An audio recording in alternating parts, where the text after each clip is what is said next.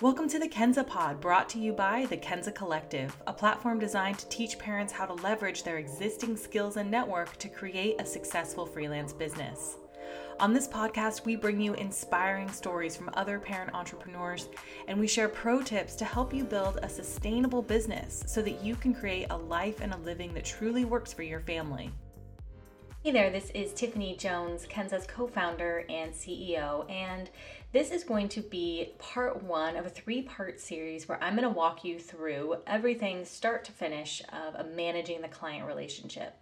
So I'm starting with the discovery call, which is just kind of your first call with a new client, or you could also use that as your a call with an existing client who wants to start a new project, so that discovery call, all the way through the wrap up of a project, how to properly wrap a project up, and how to start to look for opportunities to bid more work with current clients that you really enjoy working with. All of the information that I'm going to be sharing with you is based on my experience over the last 15 years of my career managing clients in many different venues. So I've managed creative agencies, I've written tons of proposals, 5 and 6 figure proposals.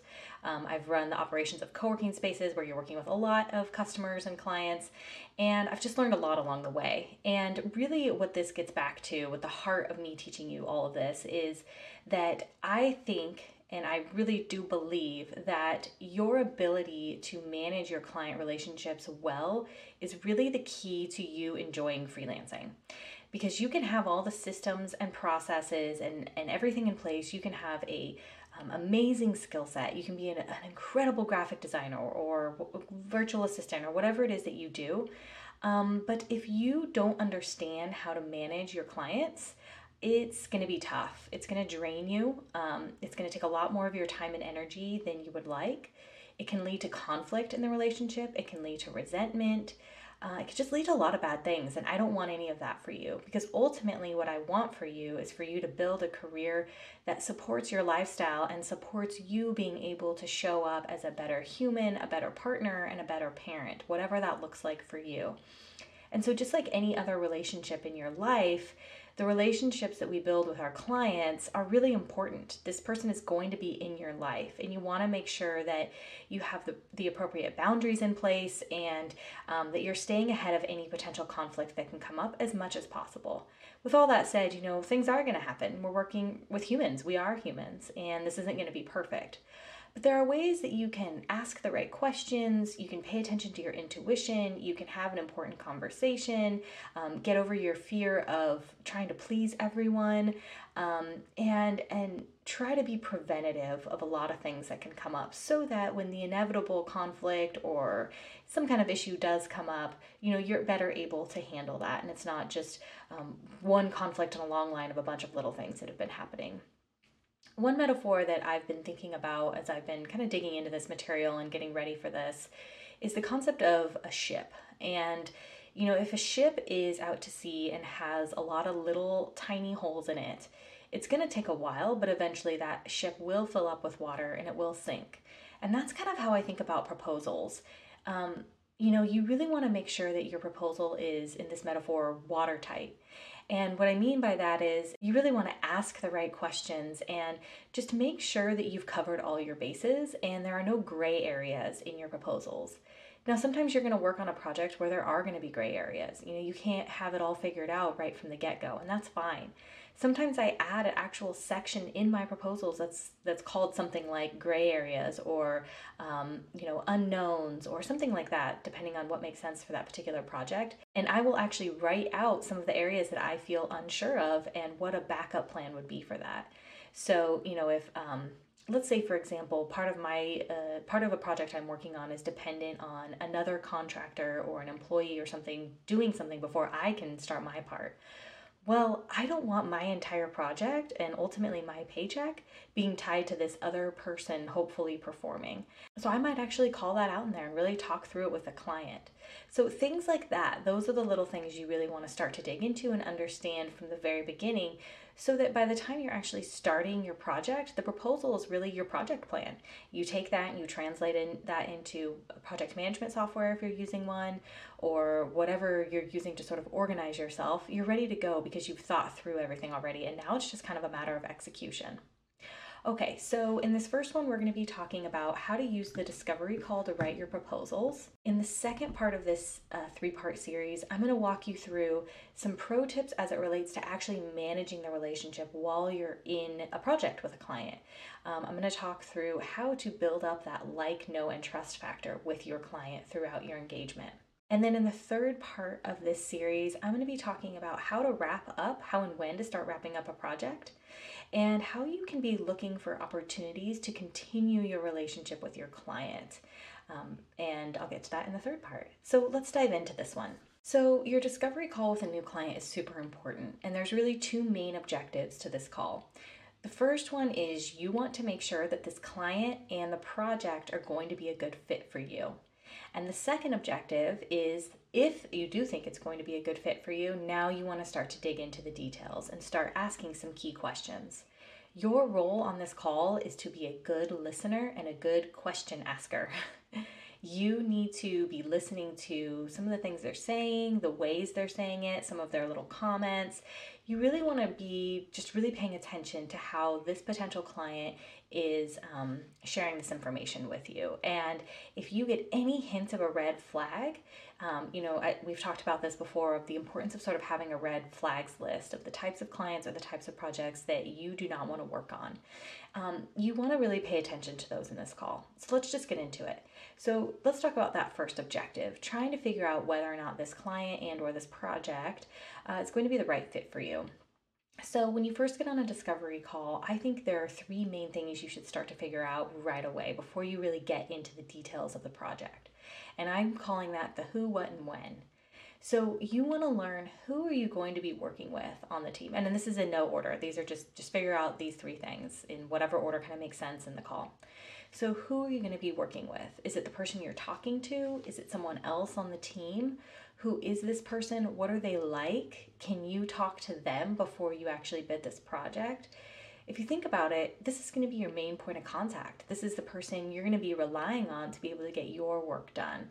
And you want to make sure you like this person. Obviously, they don't need to be your best friend, but you just want to make sure that they're the type of person that you want to be working with. So figure out who it is that you're going to be working with directly.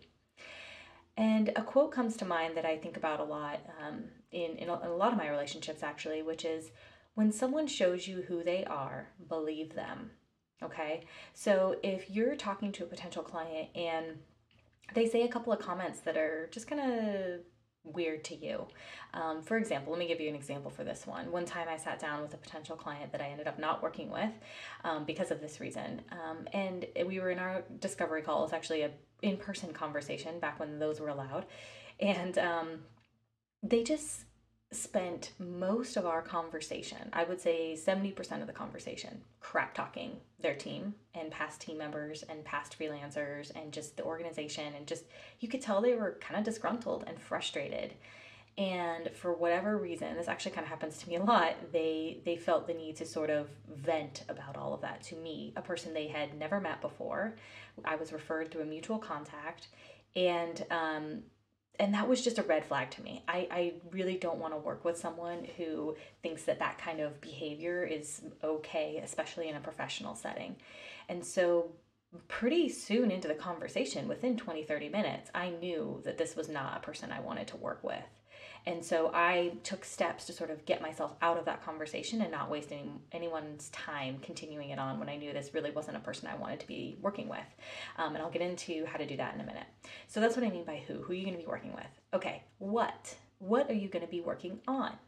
So you want to make sure that the project that you're going to be doing is interesting to you. Obviously, it doesn't need to be this like amazing thing that's your passion and that you love it. And, oh my God, you can't wait to work on it, which, I mean, that'd be great. But you need to be at least interested in it. Can you genuinely kind of get behind the project and have real, authentic enthusiasm for what this project is and what you're going to be working on? So really start to question that and see what it is that you're going to be doing and if it's even something you're going to be interested in. And then the when. Now, this is a really, really, really important question, and maybe something you even want to lead with is ask the client, when are you hoping to start this project? And when are you hoping to have this project wrapped up? And another key question you can ask when you're talking about that are there any hard deadlines or key milestone deadlines that I need to know about, or that you need to share at this point in time?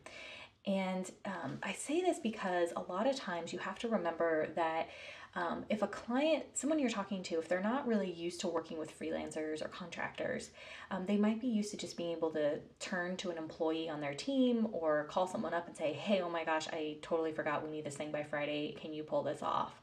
And as an employee, you can generally sort of drop everything and pivot to that because your boss or colleague has asked for that, and it's not a big deal. But as a freelancer, you can't do that. And so you need to be really clear on what their timeline is and be honest with yourself if it's something that you can hit. And let me just say this one thing. If a potential client you're talking to says, when you ask this question, when do you want this done by? And they say to you, oh God, we needed this done yesterday. Watch out. Okay, go back to that quote. When someone shows you who they are, believe them. Same goes for a company. When a company shows you who they are, believe them.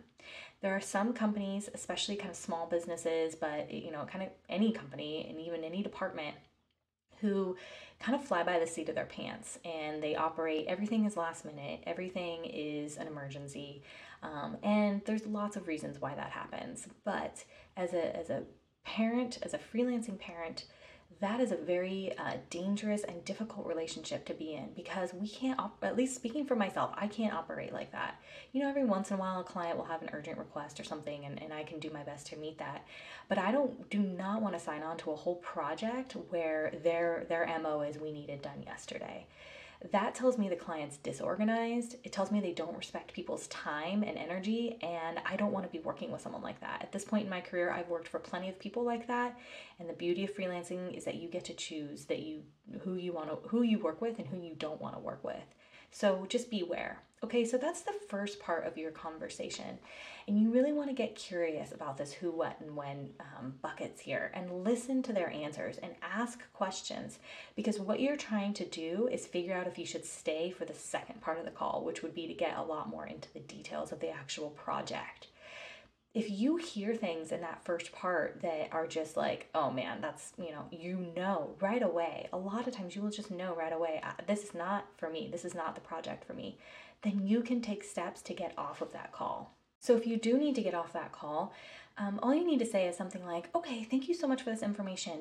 Let me look at my schedule and check on a few things, and let me get back to you with what our next steps might be, and I'll follow up with you in a day or so. Something like that, some way to exit it. Because here's the thing. There are some people out there, and I don't mean to bag on the people who do this, but there are some people out there who will continue the conversation even when they know 100% there's no way that they're going to be a good fit for this person. And they will even go so far as to get off the call and write a proposal. And some people's strategy is to never turn down a potential client, to write a proposal and just price them out. Basically, give it some astronomical price that they know that they could never accept. I don't like that. I think that's just a huge waste of everyone's time. If you know at this point in the call it's not going to be a good fit, be a professional and figure out a way to get off that call, and then figure out a way to either refer someone else to them or to just, let them know that you don't think it's going to be a good fit for whatever reason. It's fine. This is not, this is business. Business is business. You know what I mean? And you can be a professional about this. If you even took that extra step to write a proposal, it's like, gosh, that's just like, you're taking the time, they're taking the time to review it. And then what if they do accept? Now you have to work with them. It just seems silly to me. So again, I'm just always trying to help you guys as freelancing parents save time and save energy so you can spend that with your family and spend that on yourself. And this is a point in the discovery call where you can really save yourself and your client some aggravation. Okay, so let's say though that you are intrigued by the project. Maybe there's a couple little, I don't know about this, but you're intrigued enough to keep going with the conversation. Now this is really where you want to take the opportunity to ask some very specific questions to get the right answer out of your client. So before we dive into this, I want to outline kind of the 8 main sections of my proposals that I have. And don't worry, all of this information is in a Google Doc that you can make a copy of on our website, kenzacollective.com slash podcast. You can go there and grab this. And not only have I included an agenda for your discovery call, but I've also included this proposal template that I'm about to go through and the key questions that you want to ask under each section so that you can get the information that you need to understand really what you're getting yourself into. So just listen to what I'm talking through, and then all of this information is available for you on that Google Doc. So don't worry too much because it might get a little overwhelming, but I'm going to do my best to kind of walk you through this. So in general, all my proposals have about 8 sections. The overview always starts with the overview, and this is where you state in maybe 2 or 3 sentences the problem that you're coming in to solve. You may even add in there what success would look like or will look like at the end of this project. The second section is the scope of work, so everything you're going to do, obviously. The third section is deliverables. So what are you going to be handing your client at the end of the engagement, including how you're going to be handing your client.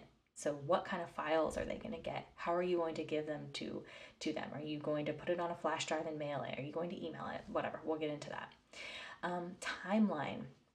What is the timeline of this project? Every single project, in my opinion, needs to have a start and an end date.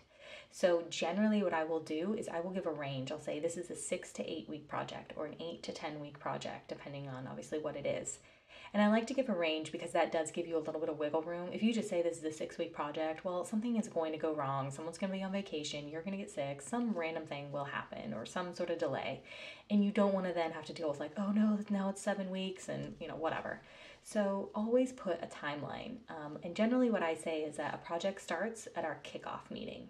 And so once we have a kickoff meeting, that's when that 6 to 8 week sort of time frame starts. Okay, so timeline. Communication. How are you going to communicate? When are you going to communicate? How often are you going to communicate? So generally with my projects, I have a weekly standing meeting with my clients. I check in with them every single week. Sometimes, depending on where we're at in the project, we end up skipping it because there's just, we're fully up to date on everything that's going on.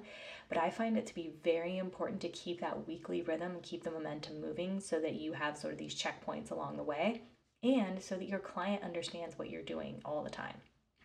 So it's important to outline all of that information as well as where. So is this going to be Zoom? Is this going to be a Google Hangout? How are you guys going to be doing this? The 6th section is the budget, obviously, so or the cost. In your proposal will be the cost. And when you're talking on the discovery call, there will be an opportunity for you to ask, what is your budget range on this? Terms. Now, a lot of people, will have a contract attached to their proposals, sort of a blanket contract that you would give to all clients. And you will have things in there about payments, project delays, things like that. But what I like to do is pull out some of the key terms, some of the things that are really important to me that I make sure the client understands. So for example, back to that timeline, I'm really strict about my timelines because I book up. And so if I slot in my calendar, a 6 to 8 week project with a client, that tells me that, I know when I can start another project, either with them or with someone else. But if my client, due to circumstances outside of my control, delays our project together, then they have to pay for that. That's not like we don't get to just go over. And that's a cost for me, and I'm not willing to just eat that because for whatever reason the project got delayed on their end. So it's a little bit more nuanced than that. I'm not like so hard-lined on that, but these are some of the terms that I put in there and that I make sure to talk about with the client when I'm presenting this proposal. And then next steps. So this is another one that I see people missing a lot, is telling them what are the next steps. It seems intuitive, maybe you send a proposal to someone. For example, I use FreshBooks to send my proposals, and there's a big green accept button that allows them to do like an e-signature, and they click accept, and then that sends them down a little funnel thing. And what was funny is I thought that it was really obvious. I mean, it's like this massive green accept button, but I had multiple clients be like, okay, what do I do now? And I was like, oh my gosh, they're just not seeing that. So I have been adding a next step section, which is basically like, go ahead and hit that green accept button when you're ready to go, do your e-signature. That'll give me an alert and let me know that we're ready and blah, blah, blah, blah. And I list out kind of what's going to happen next. So those are my 8 main sections: overview, scope of work, deliverables, timeline, communication, cost, terms, and next steps. And don't worry, I am going to circle back to how this all integrates with the discovery call. And there's 3 other sections I just wanted to share with you that I sometimes add in depending on the project. So I mentioned it earlier, but the known gray areas. So if there's something about this project that I know has the potential to either extend the timeline or to push us out of scope, but we haven't quite figured out what it is, I will just call it out and I'll give some options as to how we can handle that when it does get figured out.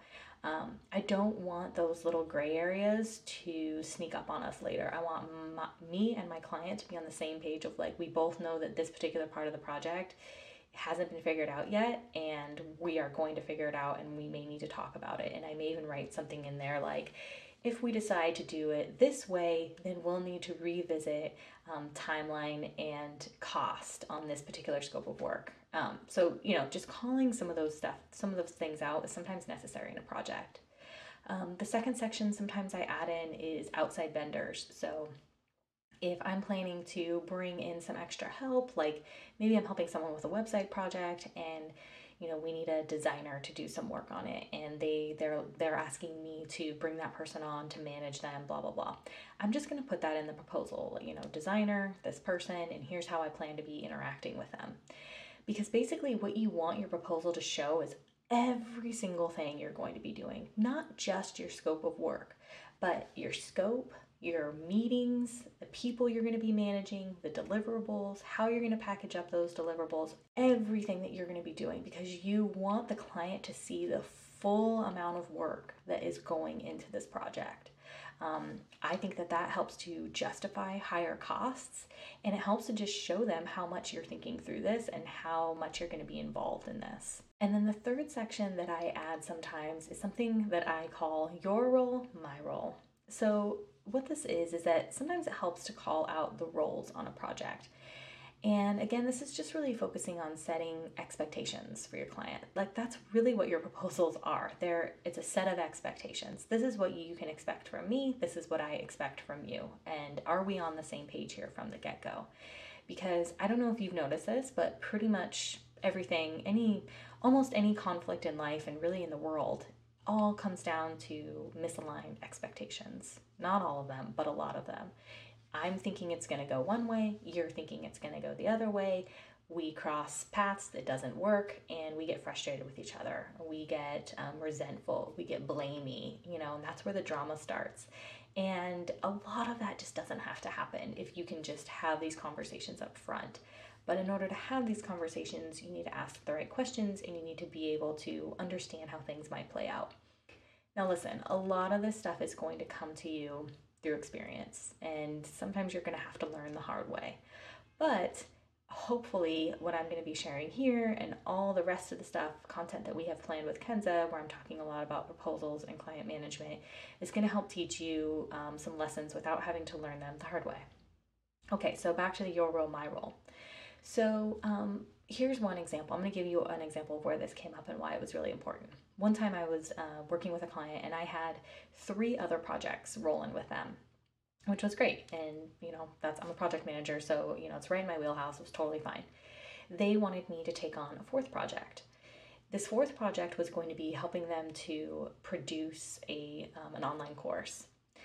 And my fear, and they wanted to start it basically right away, right in the middle of all this other stuff. And I knew that I did not truly have the capacity to do much actual work on that project, actual production part, like editing videos or loading it into their website or doing any of that stuff that takes a lot of time. But what I did have time for was to manage the project, which is pulling the teams together, making sure we're staying on time, seeing things, potential problems coming down and trying down the line and trying to solve those problems before they became one. The type of management stuff is what I had time for and capacity for and honestly desire for. And so, and then the other thing that I knew is that I knew this client was going to want me to do a lot of that stuff because they know I can, I'm good at it, and they don't want to figure it out. But I knew that I wasn't going to be able to actually do that at a very high level. So I was honest with them. I basically told them this. And I was like, your options are that we can wait until I have some more capacity to actually produce it at that level, or I can take it on now and your team will be responsible for the actual execution of things. And they chose that, but I wanted to have that in writing in our scope of work. Always, always, always, always, always put things in writing. If you make a key decision with someone, if you talk about something, follow up to make sure that you each heard each other properly. So I put this in here. I said, my role in this project. Due to other projects that we have in motion at this time, I would like to suggest that we keep my role limited to what's outlined above, which was just really management of the role. My role will mainly be to kick the project off and help with the overall strategy of the course. From there, I'll oversee the project by working with your team to ensure that the pieces are coming together and continuing to provide strategic oversight to the full project plan itself. I can act as a creative director on the project as well, making sure that all the visual assets are in line with the goals we've lined up. And then I wrote your role in this project. Your team will be responsible for the actual execution of the plan, including creating graphics, recording and editing content, uploading to Kajabi, which is the website they were using, writing copy, etc. This will help to ensure that the other projects we have going continue to be a top priority, while also making sure that this project is being moved forward. So you can see how I really was very clear about the two scopes of work, my scope and their scope. And sometimes I feel like that's really important. So all of this to say, don't be afraid to add sections to your proposal. There's no special formula to this in terms of your clients they just want to see a proposal. It's your job to put in there what needs to go in there so that you can go over it with them. You can have an open conversation and then you both sign off on it. And then if something comes up in the project, you can go back to your proposal. The ability to go back to your proposal and look at what you both signed off on has saved my butt so many times. And what you can do is, if something is being pushed out of scope, you can go back to your proposal and sort of remind them, remember we kind of talked about this and this isn't really in scope for this project, but here's what I can do. I can write you, a smaller scope of work or smaller proposal, and we can add that in, or, give them options. You want to be able to do it, but you're not doing it for free. That's the most important thing that you need to remember as a freelancer, is that you do not work for free. If their company got delayed internally and the project pushes past the original timeline, you need to charge for that. If they want you to do something that's outside of the original scope of work, you need to charge for that. It doesn't have to be a confrontation or any drama or anything like that. All you have to say is, that's out of my scope of work for this project, but I'm happy to work with you to figure out how we can get this done, or whatever. Use that phrase that's not in our scope of work. That's not something we talked about in our scope of work, but always, of course you can help them with it. You just need to renegotiate something. Okay, so back to your discovery call. What you're going to want to do is have your Google Doc open, the template that I'm providing for you, and it has each section of your proposal listed in there. And I've put maybe, 5 to 10 questions, depending on the section, of the types of questions you want to ask. And these are not so tell me about the project. These are the detailed questions, the things that I've learned along the way to ask to make sure I, like I said earlier, fully understand what I'm getting myself into before I get myself into it. So here's an example. So now you're on the discovery call, they're talking to you about the project, and it's maybe your opportunity to start to ask some questions. So as you start to look at the overview section, for example, some of the questions you want to ask are, what's the problem you're trying to solve with this project? I find that to be a really interesting question, because sometimes that's just not clear. Why are we doing this? What is the problem here that even brought you to the point of talking to someone to hire them to bring them in to solve this issue? And see what their answer is. You'd be surprised at some of the information that you get from this question. Another interesting one is, what have you done to try to solve the problem in the past? So that's going to give you really interesting information as well. Maybe it's nothing, maybe they haven't done anything yet, but maybe they have tried to solve the problem and it hasn't worked. And so by asking that question, you can understand what hasn't worked. You can ask why that hasn't worked. And that might even raise some red flags for you to try to understand that maybe the problem that they're trying to bring you in to solve is much deeper than what you can actually do for them. So anyway, just ask those questions and you'll be surprised at what you get. What does success look like? So if we were to get through this project together, what are you hoping, what does success look like for you at the end of this? And another question you could ask depending on the project is, what metrics should we use to measure success? So if you're doing a website or you're doing something like social media or something like that, what are the metrics that we can use to see if we've been successful? So those are some of the questions you can ask to help you craft that overview section. Another example is in the timeline, and we talked about this. Are there any hard deadlines I need to be aware of? What's your target launch or completion date? Another interesting thing that you can ask about timing is understanding your point of contact or the team that you're going to be working with, understanding their schedule. So you could ask stuff like, are you planning to take, if you're talking to who will be your point of contact, are you planning to take any vacations or extended time off during the next, 6 to 8 weeks if we were to start soon? So that you understand, you can build that into your timeline. Again, these are things they're not going to think to tell you. Some will, but a lot won't. Another important question you can ask, and this really comes up if this is the type of project that you've done a lot of, and it may be like a big collaboration between you and the client. Like it's not just something they hand to you, you get done over in a silo and bring it back to them. Maybe you're helping to do some copywriting with them, or you're doing designs or something that's like you need their feedback and you need their opinion. You want to make sure that they have time for that. You may want to say something like, in my experience, typically I need to work with my clients about 2 to 3 hours a week, about a 1 hour check-in every week call to discuss kind of where the project's at. And then sometimes, if we're doing copy together, I'll need you to be reviewing the documents I'm sending over and sending me feedback. And generally I find that's about 2 to 3 hours a week of work, something like that.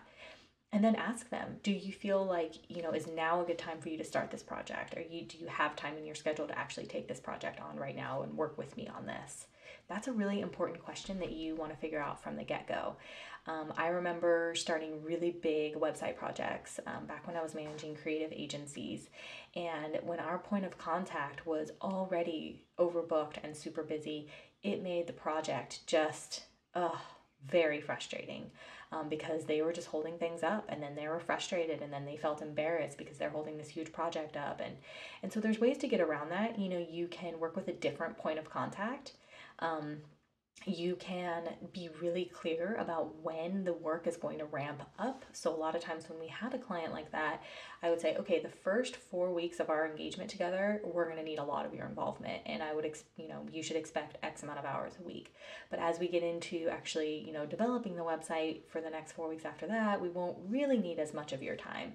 So let's start this project where it's going to be good timing for you to really be able to focus with us and get through some of these early things. So you can craft a schedule around that person's, availability. But if you don't know that from the beginning and you just get into a project and you have to discover that, that's where some friction can come up. So talk about timing as much as you can. And then, stuff under communication, we already kind of talked about this. How does your team communicate? Another good question to ask in there is, who are the decision makers?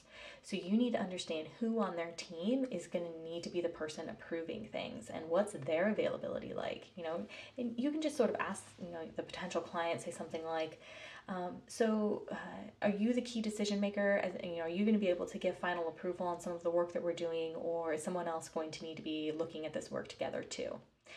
And if it's the case that someone else is going to need to look at the work as well, and they're going to need to get approval by several other people, or sometimes you're going to get in a situation where they need like their board to approve some of the work, things like that.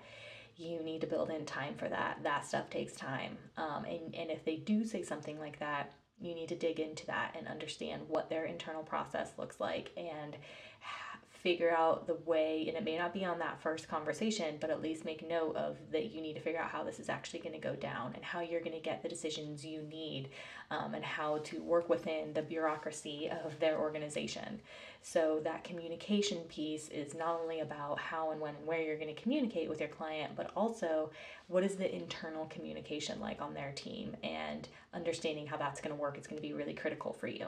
So like I said, the Google Doc that I'm providing goes through each of those 8 sections of the proposal, and I list a bunch of these types of questions in there that you're going to want to bring up. So go get that doc. I'm not going to go through all of them here because this would turn into like an hour and a half long podcast, and I'm trying to get through this quickly for you guys. But go to kenzacollective.com, go to our podcast page, and you'll be able to find this. Now, before we wrap up, there are a couple of questions, sort of like FAQs, that may come up when you are talking to a potential client, and I want to just give you some quick little pro tips about how to answer those questions. So a big question that you almost always will get is something like, so how much do you think this is going to cost? What's a range on this? Or what have you charged for projects like this in the past? And as someone who's been a client myself, I understand that question.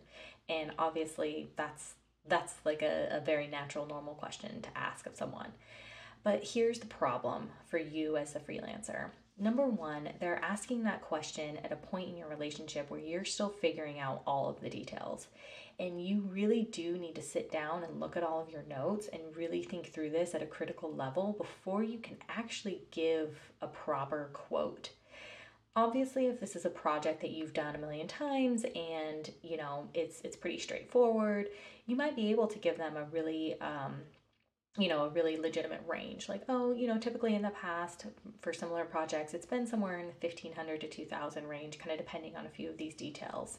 You can say something like that, but beware, even that is going to pigeonhole you. So let's take that example for a minute. Let's say you say, 1,500 to 2,000, something like that.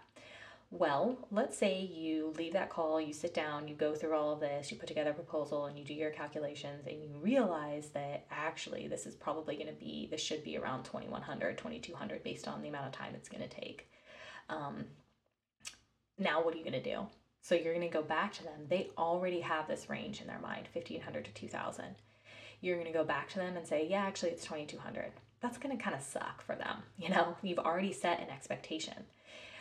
Let's say you come in at 2,000, and this actually happened to me as a client. I had someone sort of quote me this big range of like 600 to 2,000 or something like that. And they came back to me with like a little bit higher. And I thought to myself, like, well, where did that 600 come from? And how can we get to that?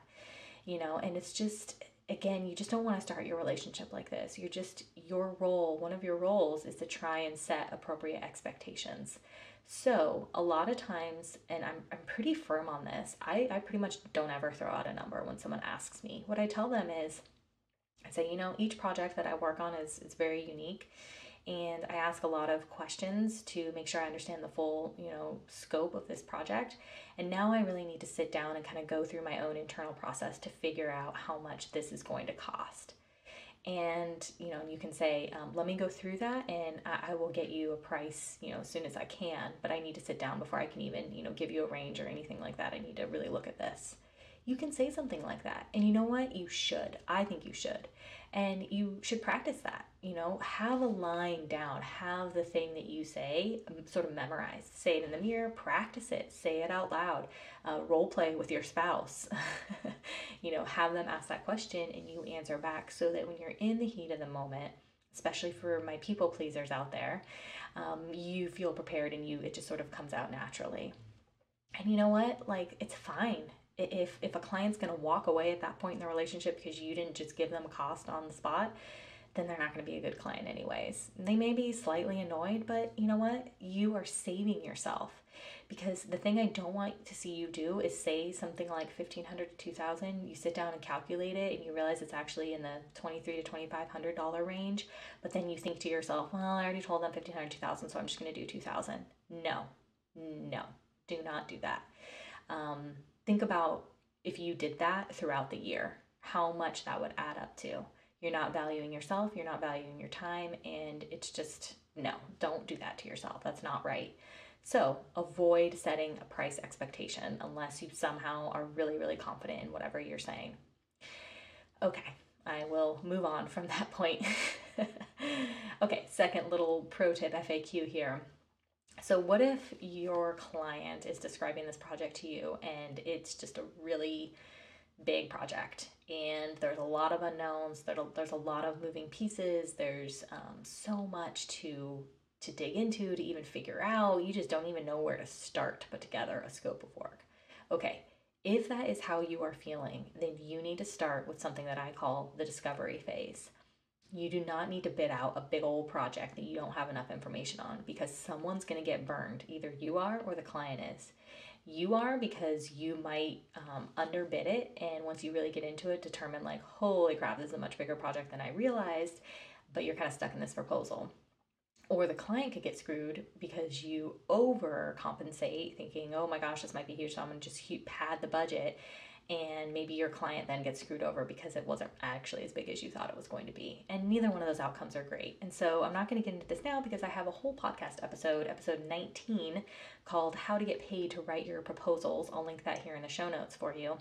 And it talks all about how to do that and how to pitch it. It's like a 2 to 3 week engagement where you have a deliverable at the end. So if they need to walk away or it turns out it's not a good fit or whatever, they still have something out of that and you didn't get locked into a huge project. It's also a really good strategy for a client that you don't know and that you want to do a small little engagement with to see how they are and see if it works, and then move on if you need to kind of give yourself an out before signing on to a 6-month project with a client that you don't know anything about.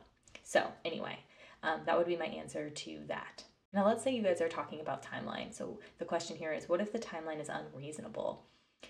I have come across this a lot of times where a client says, this is my project, this is what I want done, and I really need it done in 4 weeks. And based on experience, I know that there's almost no way that that's going to happen. Like sometimes it's like actual physics, like the amount of moving pieces and this other company that's involved and these people that need to jump in, like it's actually just not going to happen. So there's kind of a couple options that you can do there. If you know that it's just actually like impossible to do, well, then you probably should share that with them and back that up with your experience and your, why you're saying that. You can always just turn it down and say, I understand your timeline. I don't think that I'm going to be the best fit to be able to get that done as fast as you need. But I have some people that I can refer you to that might be able to help you out. That's one option. Or you can charge a rush fee. So you can charge them a lot more and be upfront with that. Say it's a rush fee to basically clear your calendar and bust this out for them. And, that's not something, you need to think about that. You need to make sure you can clear your calendar. And, again, on that discovery call, try not to say anything about money or try not to commit to anything or set an expectation that you're not sure of in the moment. So you can say, that's a really quick timeline. Based on my experience, these projects would typically take at least 8 to 10 weeks. But, let me look at my calendar and let me see what I can do. And then you can come back to them and say, I need to charge a rush fee for this. I'm going to be clearing my calendar, doing this, that, and the other. Your rush fee can be a set price. Maybe it's an extra $1,000 or something, or maybe it's a percentage of the project fee itself. So those are some options that you can have, but just be careful with those unreasonable timelines because, again, in my experience, that just ends up making a really rushed, stressful, it can make you look bad type of relationship, and it's just, I don't find those particularly fun myself, but maybe some of you people out there do, so that's all good. Now, let's say you took, so the fourth question is, what if the scope is kind of unclear and you're not totally sure if you're on the same page? Well, like after you've gotten off the call and you've put together a scope of work and you're like, I think this is what they want. This happens to me a lot actually. And what I will do is I will put together a proposal and I won't put a price on it. And I don't even really go through my exercise of figuring out what the price will be. I just want to make sure I have all the details right. So what I'll do is I'll have the discovery call, and as soon as I can after that, hopefully within a day, I will put together a proposal and then I'll get back on the phone with them. And I walk through step by step everything in the proposal and say, do I have this right? Maybe if I have specific questions, is this something you wanted me to take care of, or is this something your team would take care of? Ask them, walk through it, every single thing, take notes, and make sure that they're like, yeah, oh no, that's totally what I'm looking for. Actually, you know what? Our team can take that on. Great, cross that off. And that's why I don't do the pricing exercise, because a lot of times this stuff will change. It's kind of just a waste of time. So go through it. Have this be a collaborative effort. I love doing this because then the client feels bought in to what we're going to be doing together. They feel like they've had a chance to work on this with me and that we're in alignment with what we're doing. They get excited about it. They get excited about what the outcomes are going to be. And I give them a heads up before I get on the phone and let them know, hey, this isn't going to have a price on it yet. I just want to make sure that we're on the same page of what actually needs to be done here. And maybe you can give some options. Like, I was thinking we could do this, this, and this, but another option would be to do this, and they can make a choice there. And again, it's like this collaborative process. And I think it's a really cool way to go about putting together your proposal. So if you're not sure if what you've written up is correct, I would really, really, really, really encourage you to do this step in the process. And then very quickly after the conversation, maybe that same day if you can, go through your pricing exercise, figure out how much it's going to cost. And then at that point, I would say go ahead and email it over to them. You don't need to re-present it unless the scope has, changed drastically or something. And that leads me to my last sort of pro tip / FAQ here, which is how do you present the scope of work? And I will always 100%, almost with no exception, say that you should always present your proposals on a call versus sending them a PDF to read through. You want to take the time to walk them through each section and really make sure that you are in agreement with all the expectations. You want to go through that terms section and just say, these are here just to let you know just kind of how I work, how I operate, and kind of what my terms are. And talk through it. Don't be shy about this. You're a professional, you're an adult, they're an adult, this is business. Talk through this stuff. And you know what? This is going to give them a lot of respect for you, because this shows them that you care, that you've really taken the time to think through this, that you're a professional, that you're not messing around, like you're going to get things done. And a lot of what I want to share with you, and that I do share with you, is to help set you aside from other freelancers, to help you stand out as someone who's different, who's not flaky, who takes the time to think through things, who is excited about their client's work and is going to get work done at a really excellent level. Ultimately, your goal is to help your clients look good. You want to help this person look good to their company. You want to help their company look good. You want to take work off of their plate. You want to be low management for them. You don't want to just be another person they have to manage and deal with. And so when you can go through all of these things and be right at their level, like actually peer to peer versus vendor to, someone hiring a vendor, and you're working for them. No, you're working with them as their partner, as the expert that they're bringing in to accomplish this project. So by doing these things and by showing that you have boundaries around your project, and that you have boundaries around your timeline, and that there are consequences if those boundaries are not kept, you're setting the tone for how your relationship is going to go. And then you can really have fun inside the project, because we all know the same, boundaries that we're playing within. Whew, that was a lot, wasn't it? So I hope it was helpful for you, and that I was able to really sell you on how important your discovery calls are and how important some of the questions you ask are. Again, there's a lot more questions that I go into in that Google Doc, so I would really encourage you to go get that. It's free. It's in a Google Doc. You just make a copy of it right to your drive, take it, and obviously customize it, make it your own, and take advantage of these things that I've learned along the way. Don't learn them the hard way. All right, on the next episode, we're going to be talking about how to build that like, know, and trust factor with your clients, how emotional intelligence plays into that, and I'm excited to share with you some of my pro tips there. So I hope to see you on the next episode of the Kenza Pod. Until then, have a great day.